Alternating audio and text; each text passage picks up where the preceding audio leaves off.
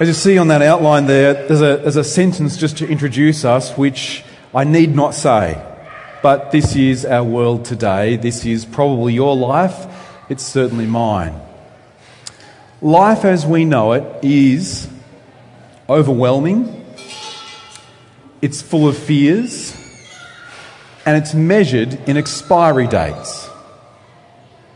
Life as we know it is often overwhelming, it's full of fears, and it is measured in expiry dates. Today, one of our leaders, it's his 30th birthday, and he's feeling it because he's 30, right? And we get that. Now, 30 is pretty young. But we feel it on birthdays, we feel it when things happen in life, we feel those expiry dates, that life is shorter than what we planned for or felt it could be, and we miss out on perhaps much. Life is full of fears. Our anxieties build for all sorts of reasons, and life can just be day-to-day overwhelming. There are some basics in life that we take for granted in our part of the world, like milk and bread. Milk and bread are staple in our part of the world here. Other parts of the world, it's other foodstuffs. It might be milk and rice, but here it's milk and bread. And when you think about milk and bread, the thing is that the milk and bread that we get from the supermarket comes with a tag that says, this has a shelf life.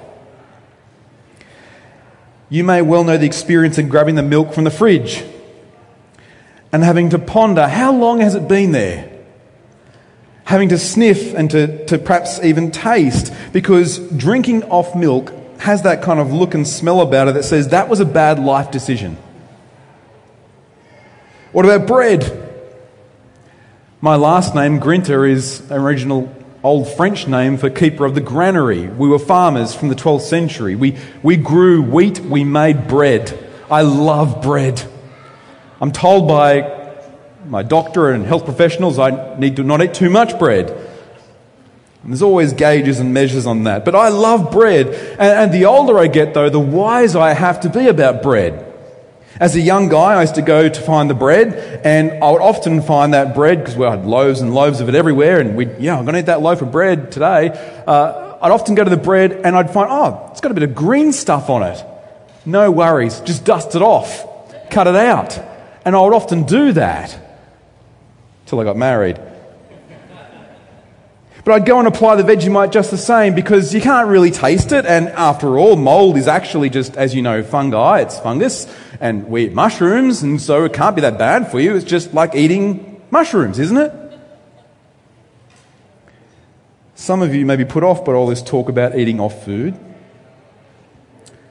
but rightly so, it reminds us life is like that. Life is full of expiry dates. We don't come with a tag on us, but we need to hear this from our Maker and be reminded that life has expiry dates. Your life has a tag on it.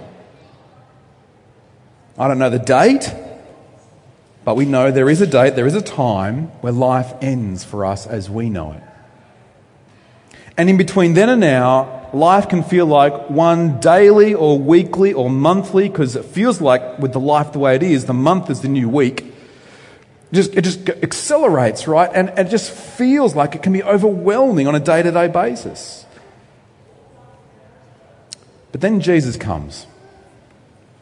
Then Jesus comes, and in John 6, he gives us a better offer. He speaks particularly about life now and about life forever, and he gives us a better offer for those of us who just would take the time to hear. And we pick up the scene with a large crowd following him in John 6 verse 1. Jesus on the other side of the Sea of Galilee. It's a big lake. You'll see if you've got a Bible and a Bible map, you can actually see the Sea of Galilee. So it's not the ocean, but it's a big lake. Perhaps quite big enough, it's bigger than Epilock, it's 12 kilometres by, it's a big lake, right? As Jesus is at the side of this lake, there's a large crowd following, verse 2, and why they're following him? Because they've seen him perform signs. And as they see him perform these signs, they follow him, and he goes up the hill, he's on a mountain, and he sits down with his disciples. Now the Apostle John, who writes this account, he writes this kind of biography in this sense. As he writes this account, he says in verse 4, which is almost an aside, by the way, it's near the time of Passover. Which means, as we read through John's Gospel, this is the second Passover we've seen in a matter of chapters. It's been a year. Wow, time flew, hasn't it? Time has been flying. People are following Jesus, and he goes up onto a mountain. And when you're thinking Passover, when you're thinking Old Testament, you're thinking mountain, Passover, leader, crowd. You're probably joining the dots of things that happen in the Old Testament. As he goes up the mountain, Jesus lifts his eyes and he sees a crowd. And he says to one of his 12 disciples, or the closest, he says to Philip, "Where are we to buy bread so that these people may eat?" Now, Philip is perhaps like you and I. He sees the crowd. And we look at this crowd, there's perhaps, it's 5,000 men. Translators have us see. That could mean women and children as well. We could be talking thousands, 12, 15, 20. This is a stadium of people. And Philip feels what you and I feel when we look at a crowd like that. And Philip sees them, but he misses seeing who's with him. He misses seeing who's standing here asking him the question. Philip is overwhelmed, and he says in verse 7, hey, 200 denarii worth of bread would not be enough to even give them a little bit of a crumb. In your Bibles, you may well have a footnote that tells you the denarii calculation. Denarion, denarios. You may see there's a calculation there. To cut to the chase and to do the calculation for you, which I did, Philip is saying this: it would take 8 months of wages to get enough food to give them a morsel. If that's a labourer's wage, today's equivalent, Philip is saying $32,000 we would be to feed these people even a handful of food that wouldn't fill them. Anyone got 32K around here? Right now, we can go to IGA. Philip is overwhelmed. But Philip is not seeing what we can see, friends. Look at verse 6. We have verse 6. We have the Bible. We have the narration, the event. And we have Jesus' words. Now look at verse 6. Jesus says this to Philip. Why? Because Jesus is throwing his hands in the air and he's not sure what to do? No, Jesus is saying this to Philip to test him, to see what he would do. Look at Philip. This is us. This is me. I often get so overwhelmed by the situation in front of me, by the circumstances that I seem to be stuck in, I miss who is with me. And I've got verse 6. I've got John 6, verse 6. Philip didn't have that yet. But I've got it right here. And just like overwhelmed Philip overlooks the situation that Jesus is with him, we can read this scene in Scriptures and we can still miss the details of verse 6, and we so often miss who's with us. Now, at the same time, Philip says, we haven't got the resources, Jesus. Andrew chips in. Andrew's there and he's listening, and Andrew wants to make a point. Andrew doesn't want to say, we've got nothing, right? But Andrew says this, verse 9. There is a boy who has 5 barley loaves and 2 fish. And Andrew's response is, but what are they for so many? 5 loaves, 2 fish. What is Andrew saying? He has low-level exasperation. This is often what we have. Many of our moments, many of our days, look, we don't have necessarily full-on fear every day. And that is to come in the next scene, by the way, if we keep reading. But what we experience, what I notice in me, what I notice among us is this. When the strong winds blow, tomorrow we feel fear. Yet for many of us and for many of our days, we just look at what is before us in our household, in our work, in our wider family circumstances, in our friendships, in our neighbourhoods, even in the world with places like Ukraine. We look at our circumstances and we feel overwhelmed. And then we get exasperated when we look at the resources that we seem to have, or lack thereof. Our resources we can't seem to muster to meet the problems that we have. And it's at this point the disciples can't see the way ahead. And Jesus shows them a sign of who he is. Verse 10 following. Jesus has the people sit down. This is a famous scene. There's lots of grass. And as he sits down with the people, he gives thanks. This feels very much like the Lord's Supper that is to come. It fulfills the Passover of the past. Everyone is filled in this scene. Every single person. And how do we know everyone's filled?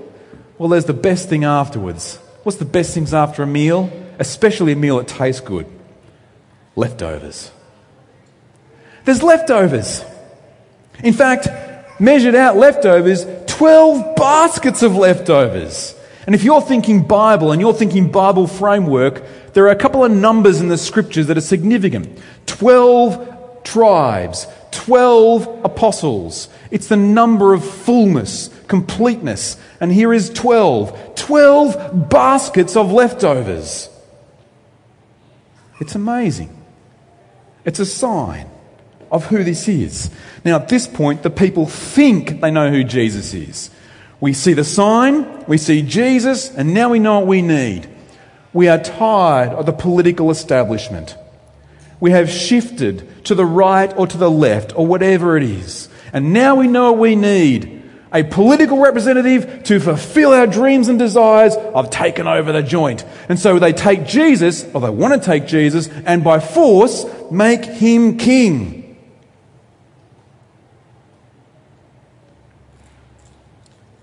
Yet, they don't see who he is. Jesus, perceiving this, withdraws again up the mountain by himself. You see, Jesus will be crowned as king. Jesus will be king. But he'll be crowned with a crown of thorns, not by a political campaign.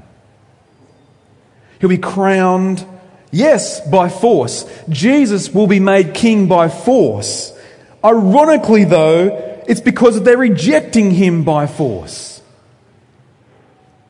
He's not made king because he gets a political staff and a chief of staff to give him the right campaign and the right words to say that hits the sweet spot to win the crowd. He becomes king and throned on a cross to die for their sins. His throne is made out of 2 logs strapped together. His coronation is a crucifixion.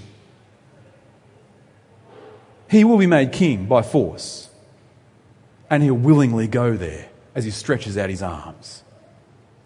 Jesus is not your political pundit and he's not your political candidate. Jesus is not coming to coronate your particular prime minister nor president. Jesus is king of the universe. He has no interest in being king of your country by force. Not by your will nor his. Can we see what Jesus is teaching his disciples in this moment?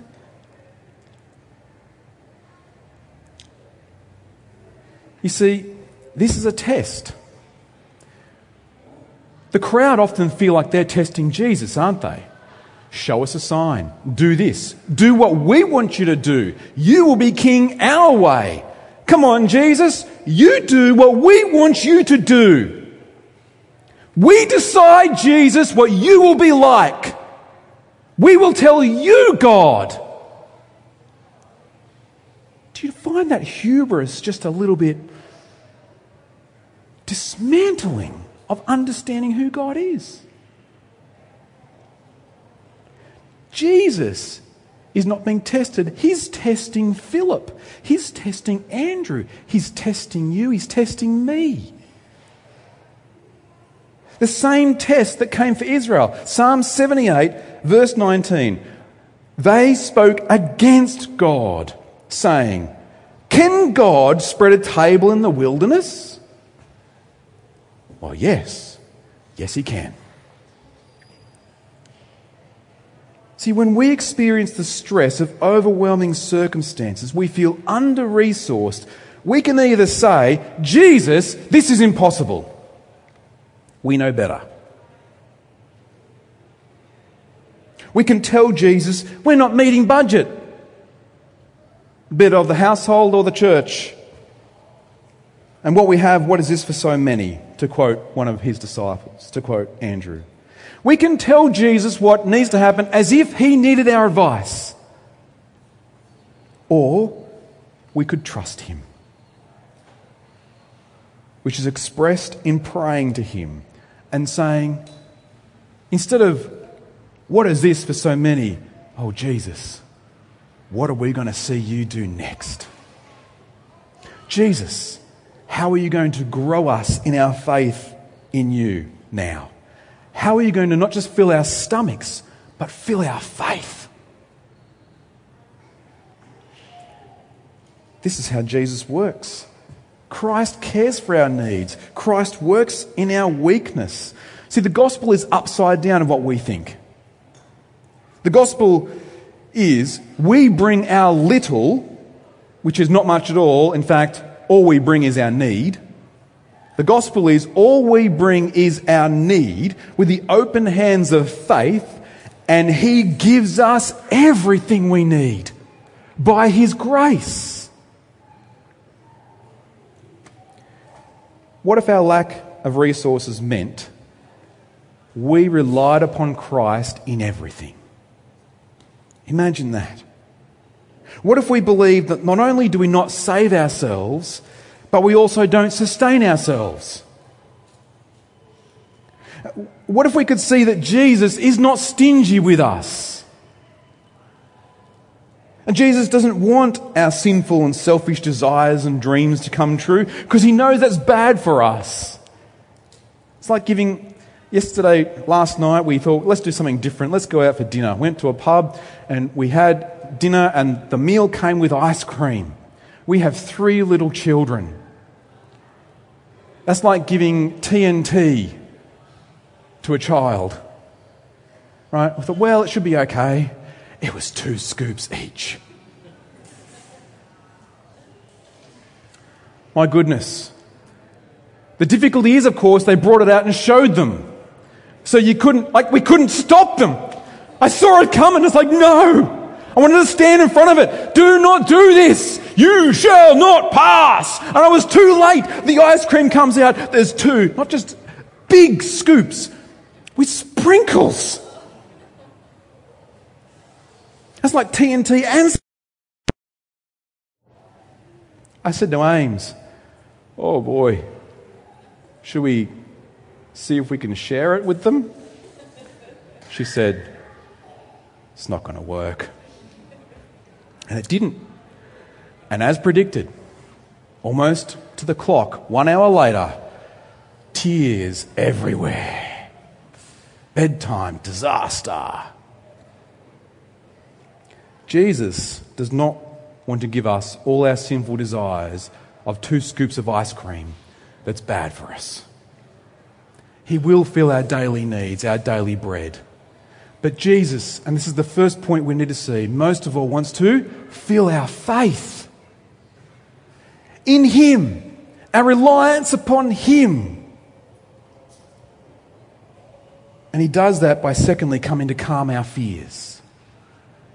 Because I think when it comes to the overwhelming day today, we say, well, thank you, Jesus, I got through today. It was tough, but you kind of fulfilled my need today.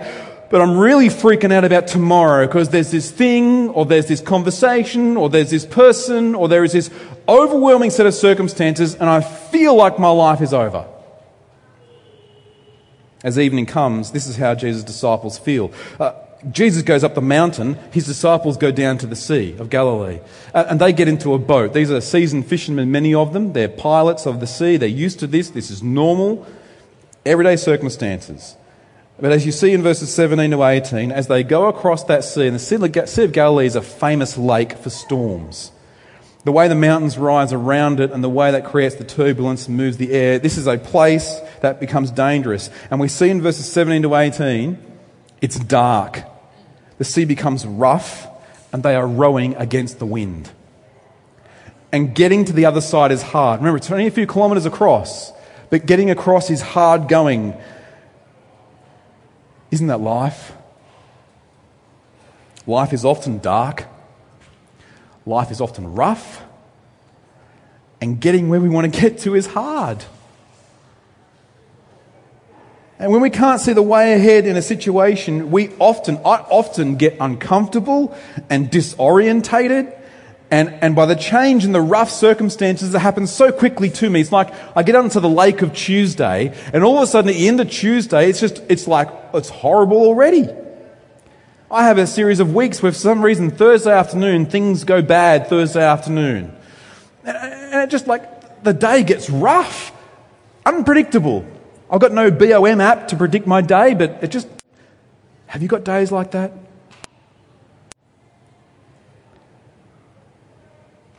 The circumstances might be our health is affected. Our livelihood feels in danger. Our relationships, just a general stability. We find life hard going. Some of us in this church are in situations in their workplace where I know, because I pastor you and I shepherd you and pray with you, I know you are afraid of going to the Tuesday morning staff meeting because you're going to get yelled at again. Because your boss is going to blame you for the problems. I know some of you go to work and put in 12-hour days, which seems like a thankless task, only to be wondering whether you'll still have a job next week. Some of you just struggle, like kids, the age and the stage, I'm overwhelmed with how to care for them and to help them. And I'm their parent. Some of us, it's our wider families. Mum and Dad are estranged from us. We don't talk anymore. The conditions are rough, the days are dark, and we can't see the way ahead. And we are tempted in those moments. I am so tempted. Ask Amy. I am so tempted to give up.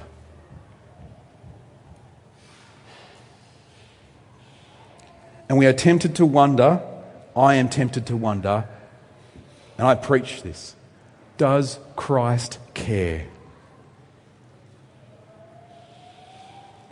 Has he left us? But of course the Lord Jesus does care, and that's why we have this passage. That's why we have verse 19. See, they're about to give up. And remember, the Apostle John, who writes this account, is in the boat.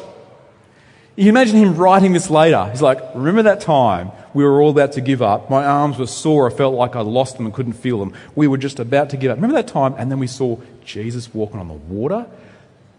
Remember that? That's what they see. They immediately cry out in fear.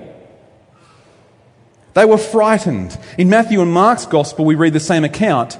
They cry out and they say, it's a ghost! They're just freaking out. And here, their fear is calmed when they hear Jesus' words. He says to them, it is I, do not be afraid. And they were glad to take him into the boat. Now look at that, it is I. We read from Exodus 16 earlier. We always read an Old Testament passage as a cross-reference to our passage of the day. And in Exodus 16, in the book of Exodus, In Exodus 3, it is where God reveals himself to Moses in a burning bush that is not consumed, and it burns, and it is a special moment, particularly of special revelation. Because in that bush, God says to Moses, "Go and be my agent for rescuing people out of slavery in Egypt." And Moses is kind of like me. He's like, no, I can't do that. Send someone else. Not a good preacher. There's others. Perhaps I'm kind of busy looking after my father-in-law's business and his sheep. Send someone else. And God has to really encourage him by revealing who he is. And God says in that moment, "Here's who's sending you. I am." It's a verb, it's an action. I exist. I will be who I will be. I am. We translate that Yahweh, that word. Here, Jesus is using the same word. I am. It is I. Jesus says, "I am," throughout John's Gospel. There are 7 I ams in John's Gospel. I am the bread of life. I am the light of the world. I am the door, the good shepherd. I am the resurrection and the life. I am the way, the truth and the life. I am the true vine. And in these I ams, Jesus is saying this. You've heard of I am before. His name is Yahweh. It is me. It is Yahweh. It is the God who made the atoms, that makes the meniscus, that makes the water, the H2O. I put it all together, and now I'm walking on it to you.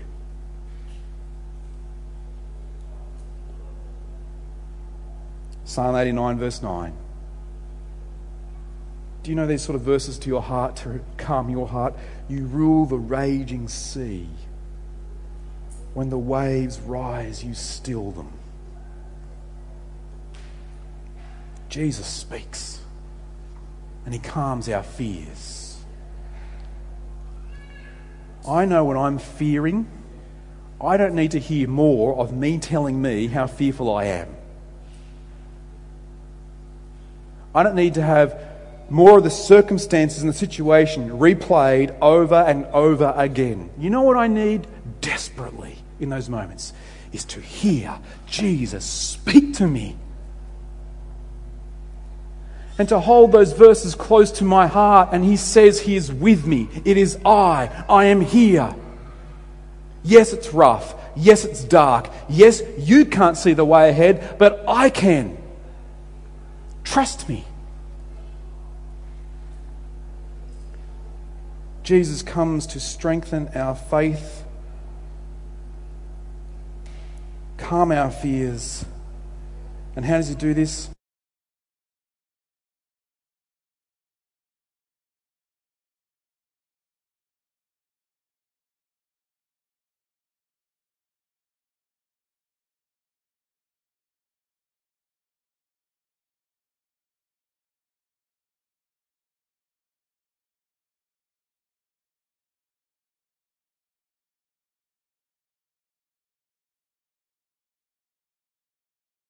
The lake. And when they get there, they go, "What in the world? He's already here."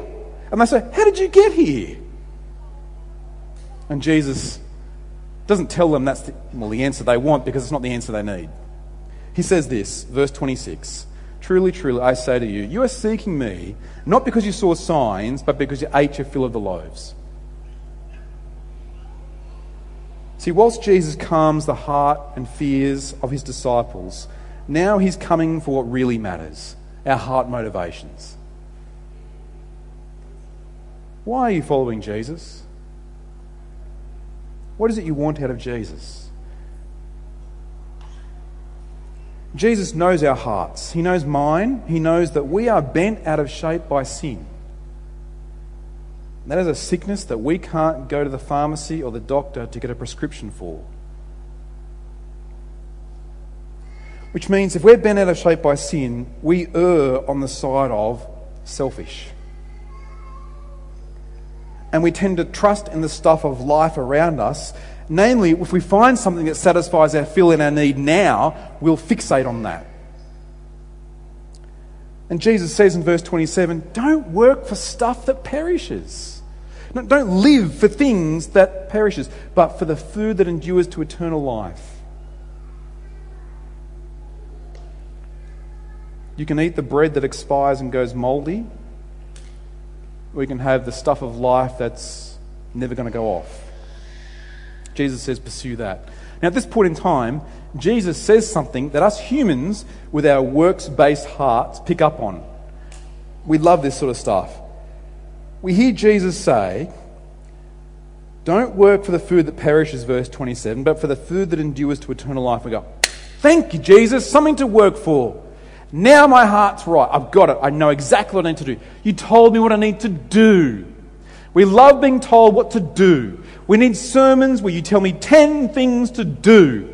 Give me the stuff to do, and then I'll know what I need to do to impress God and get into heaven. Jesus knows what they're thinking. Do you notice that? In verse 27, there's a comma. But for the food that endures to eternal life, which the Son of Man will give to you. So you don't work for it. You turn and listen and focus on the one who gives you eternal life. Now they ask in verse 28, what must we do to do the works of God? We're still looking. Jesus, got 10 points for us? What do we need to do?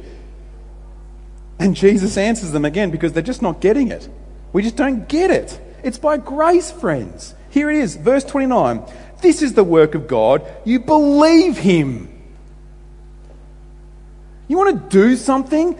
Do what we all struggle with. What do we struggle with, friends? The biggest thing we struggle with is not necessarily just keeping 10 commandments, although we struggle. The biggest thing we struggle with is not keeping the 10 things the preacher said last week, although we will always struggle, particularly if there's 10. Come on. The thing we struggle with, that I struggle with, is believing in grace. Just believing it. Because my heart wants to go, no, really? Free? Grace? Given? Can't pay it back? Can't earn it? Don't deserve it? Yep. Would I believe it? I'm struggling with that. Really struggling. Believe it. That's what you need to do. And then you got verse 30. All right. They said to him, so what sign will you do that we may see and believe you? I mean, if this was a comedy show, right now, you'd just be kind of like, well, it's almost hilarious, it's sort of sad. Now, of course, Jesus has just done a sign. He's actually done a couple for those who are watching. And then they bring up, yeah, we've got some authority here in this subject. We know what signs look like. See, verse 31, our fathers ate manna in the wilderness. As it is written, he gave them bread from heaven to eat. That's Exodus 16. We want a sign like that. Have you got a sign like that? Is there some sort of way that you could just kind of like, we're hungry today. Is there some sort of way that you could just magically give us all the food we needed for lunch right now? We want to see, when we see that sign, then we'll believe. And all the people reading are going, that's awkward. Who just did that? Like, he literally just did that. Bread from heaven came to you. You ate it. There were leftovers. But you see what's really going on? They're not interested in one more sign. This is a symptom of their hearts, changing the subject, justifying their unbelief, staying in their pride. People love pride. We love our own pride. We entertain it and we stroke it. We talk to it. We inflate it. We blow it up. The problem with pride, it is like a balloon, because the more it inflates, the thinner the walls of our life gets. And then it bursts. We don't need more gluten. We need more of God. We need the bread of life. And that's what Jesus says. He says, friends, here's the point. Verse 32. Truly, truly, I say to you. Remember, Jesus is the only person that starts with Amen, Amen. Truly, truly. Truly, truly, I say to you. It wasn't Moses who gave you that bread. Verse 32. It was my Father in heaven. And the bread of God is he who comes down from heaven and gives it to the world. And they say to him, Sir, give us this bread always. Perhaps they're still caught up thinking it's physical bread. Nicodemus was caught up thinking it was literally being born again. The Samaritan woman was caught up thinking literally it was living water like H2O that she needed. Maybe they're literally thinking it's glutinous bread. That's what they need. But Jesus is speaking about their spiritual need, and here it is. It's sin and death. I grew up in the 90s. I started kind of doing what I do now in the sort of late 90s, early 2000s. And we were taught, I think this was right for the times, that we needed to constantly explain sin. In fact, I went to an atheist meeting once. It's a long story how I got there. But I was in an atheist meeting and someone worked out that I was a Christian because I was just having a chat with a whole bunch of people, atheists. And the lead speaker, MC, said, "Hey, you." I'm just pointing to, that was me over there. They said, You talked about sin earlier. There's no such thing. See, back then we had to explain sin because it was just like, in the late 90s, early 2000s, we started to believe as a society that we're about to enter this utopia where there's no major wars. Not in our part of the world, at least. If we weren't paying attention, there were no major wars. Kosovo was happening, but that wasn't us. Just some sort of scramble between some ethnic groups. There was no major diseases, no major issues. Politics was like, it was the Howard years. Things felt stable for those who liked him. For those who didn't, you could protest occasionally. But sin? What is sin? Now, I find I don't have to over-explain sin. You don't believe in sin? You don't watch the news. What we do to one another on a national and international scale, human evil is rip large. Not just writ large, we rip it.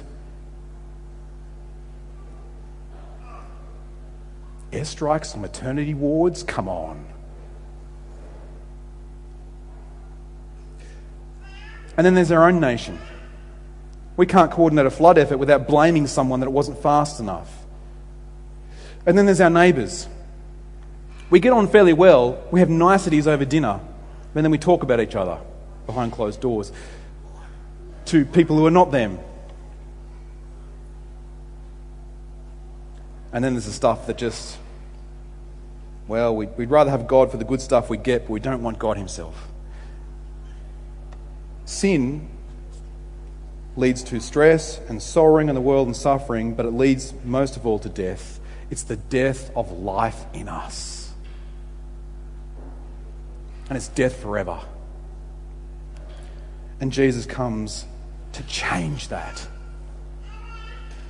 Jesus says to them in verse 35, "I am the bread of life.